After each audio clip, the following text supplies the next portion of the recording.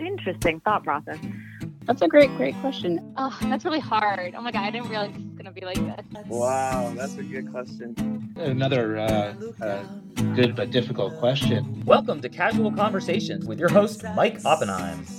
Hey everybody, this is Mike Oppenheim, and you are listening to Casual Conversations, and this time I have my brother Sam with me, and he's going to ask me questions about my book that's coming out. It's called Ardor, and this is a big event for me, so I'm excited to answer his questions, and I hope you buy a copy, which is available at my website, mikeyop.com. That's MIKEYOPP.com, and you can't miss the giant banner for the book. Thank you, and here's Sam. Hey, how's it going, Mike? Let's assume for a moment that people aren't always listening to your other podcast. And so I think we should just take a brief moment to introduce you the way you introduce most of your guests. What generation are you from, if any? Where did you grow up, if that's relevant? And what's your worst nightmare from childhood that you used to be afraid of? All right. Let's see. In reverse order, because it would be easier to remember the most recent question. When I was a kid, I kept having this dream over and over again that Yogi Bear would be chasing me and other people, including you. And then at the last second, when he was about to tackle me, he would turn into a person, either mom or dad or someone, and then everything would be okay. And I had it repeatedly, and it would scare the crap out of me. It's the first time I remember being afraid of going to sleep, because that was waiting for me. And I was insanely young. I don't remember. This was definitely before kindergarten. Okay. Okay, and then what generation, if any? I definitely think I'm in what they call a micro generation between millennials and Gen X, and it's pretty easy to explain. I remember very well everything before digitalization and the internet, and I remember very well everything coming out and adopting to it pretty easily. So, and then the third question, I grew up in the Bay Area of California. I was born in New York, but I definitely grew up in the Bay Area of California, right next to Berkeley and Oakland, California. Great. Thanks for answering those preliminary questions. And so I'm basically interviewing you on the occasion of a release of your novel, and I think that you've worked really hard for this. How does it feel on the eve of publication? Pretty amazing, actually. It has been a really long, hard trip here. Not only have I written and released 4 other novels, but this is the first time I've had backing and help, and it took a lot longer than I would have thought, about 17 months from the time they accepted it to it coming out. It's thrilling because I love this book, and the reason I wrote it and how I wrote it and why I wrote it was different than any other book I've done, and I'm very proud of it, but also I'm nervous in a good way. I can't wait to hear what people think about it. Cool.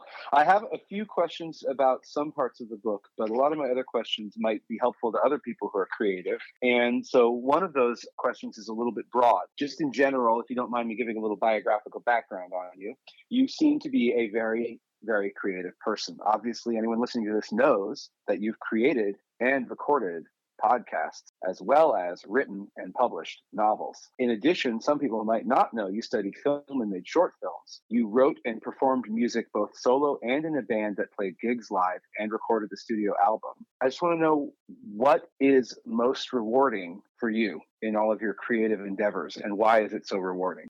Definitely writing a novel, without any question. This is my favorite thing to do, and it's the best feeling when you really finish it. You're really taking something that you wanted to tell and create and then giving it to someone, and you're letting them experience it. And I just love being entertained. My favorite thing in the world is being entertained. So the idea that I could potentially entertain someone else is thrilling to me. So my favorite thing is the novel by far. But the most fun thing to do, without any question, is creating movies and stuff with people. It's just too frustrating to work on a team for that long, and that's something that important. That's great. And I do appreciate novels, including yours. But other people, including you, reach out to people in other written forms like blogs, newsletters, and short stories, which is another great form of art. Why is it that you prefer the form of fiction and novel length?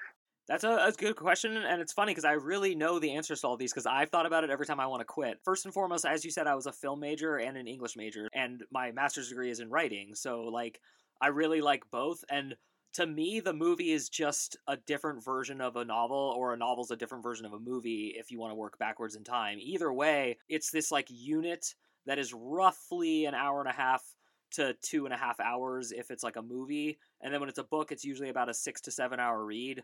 But that does translate into about 3 hours of movie time, because just the way you write versus the way a movie script is. And if you read a movie script, they're 90 to 100 pages.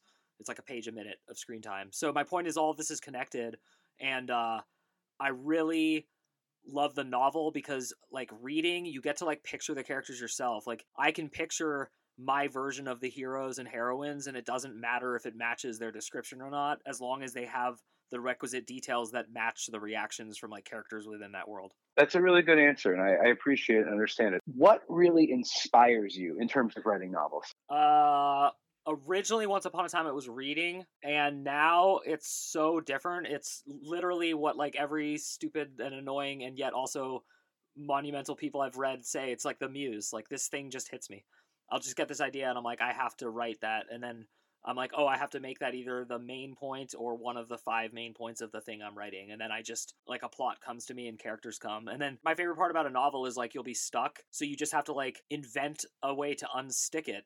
And so, like, you'll just throw a character and you'll be like, oh, that shopkeeper from, like, the 2nd chapter would be a great character. Why don't I write a background sketch of, like, what they do in their spare time and then have their plot segue with, like, this other character? That's very fun. Oh, cool. So, I mean, maybe this relates to your writing process, either as biographical information about yourself or as advice to other budding creative types. What is your writing process? Hey everyone, that's it for the free version of this podcast. If you want to hear the full one, just head over to mikeyop.com and become a premium subscriber. That's MIKEYOPP.com. Thanks for listening.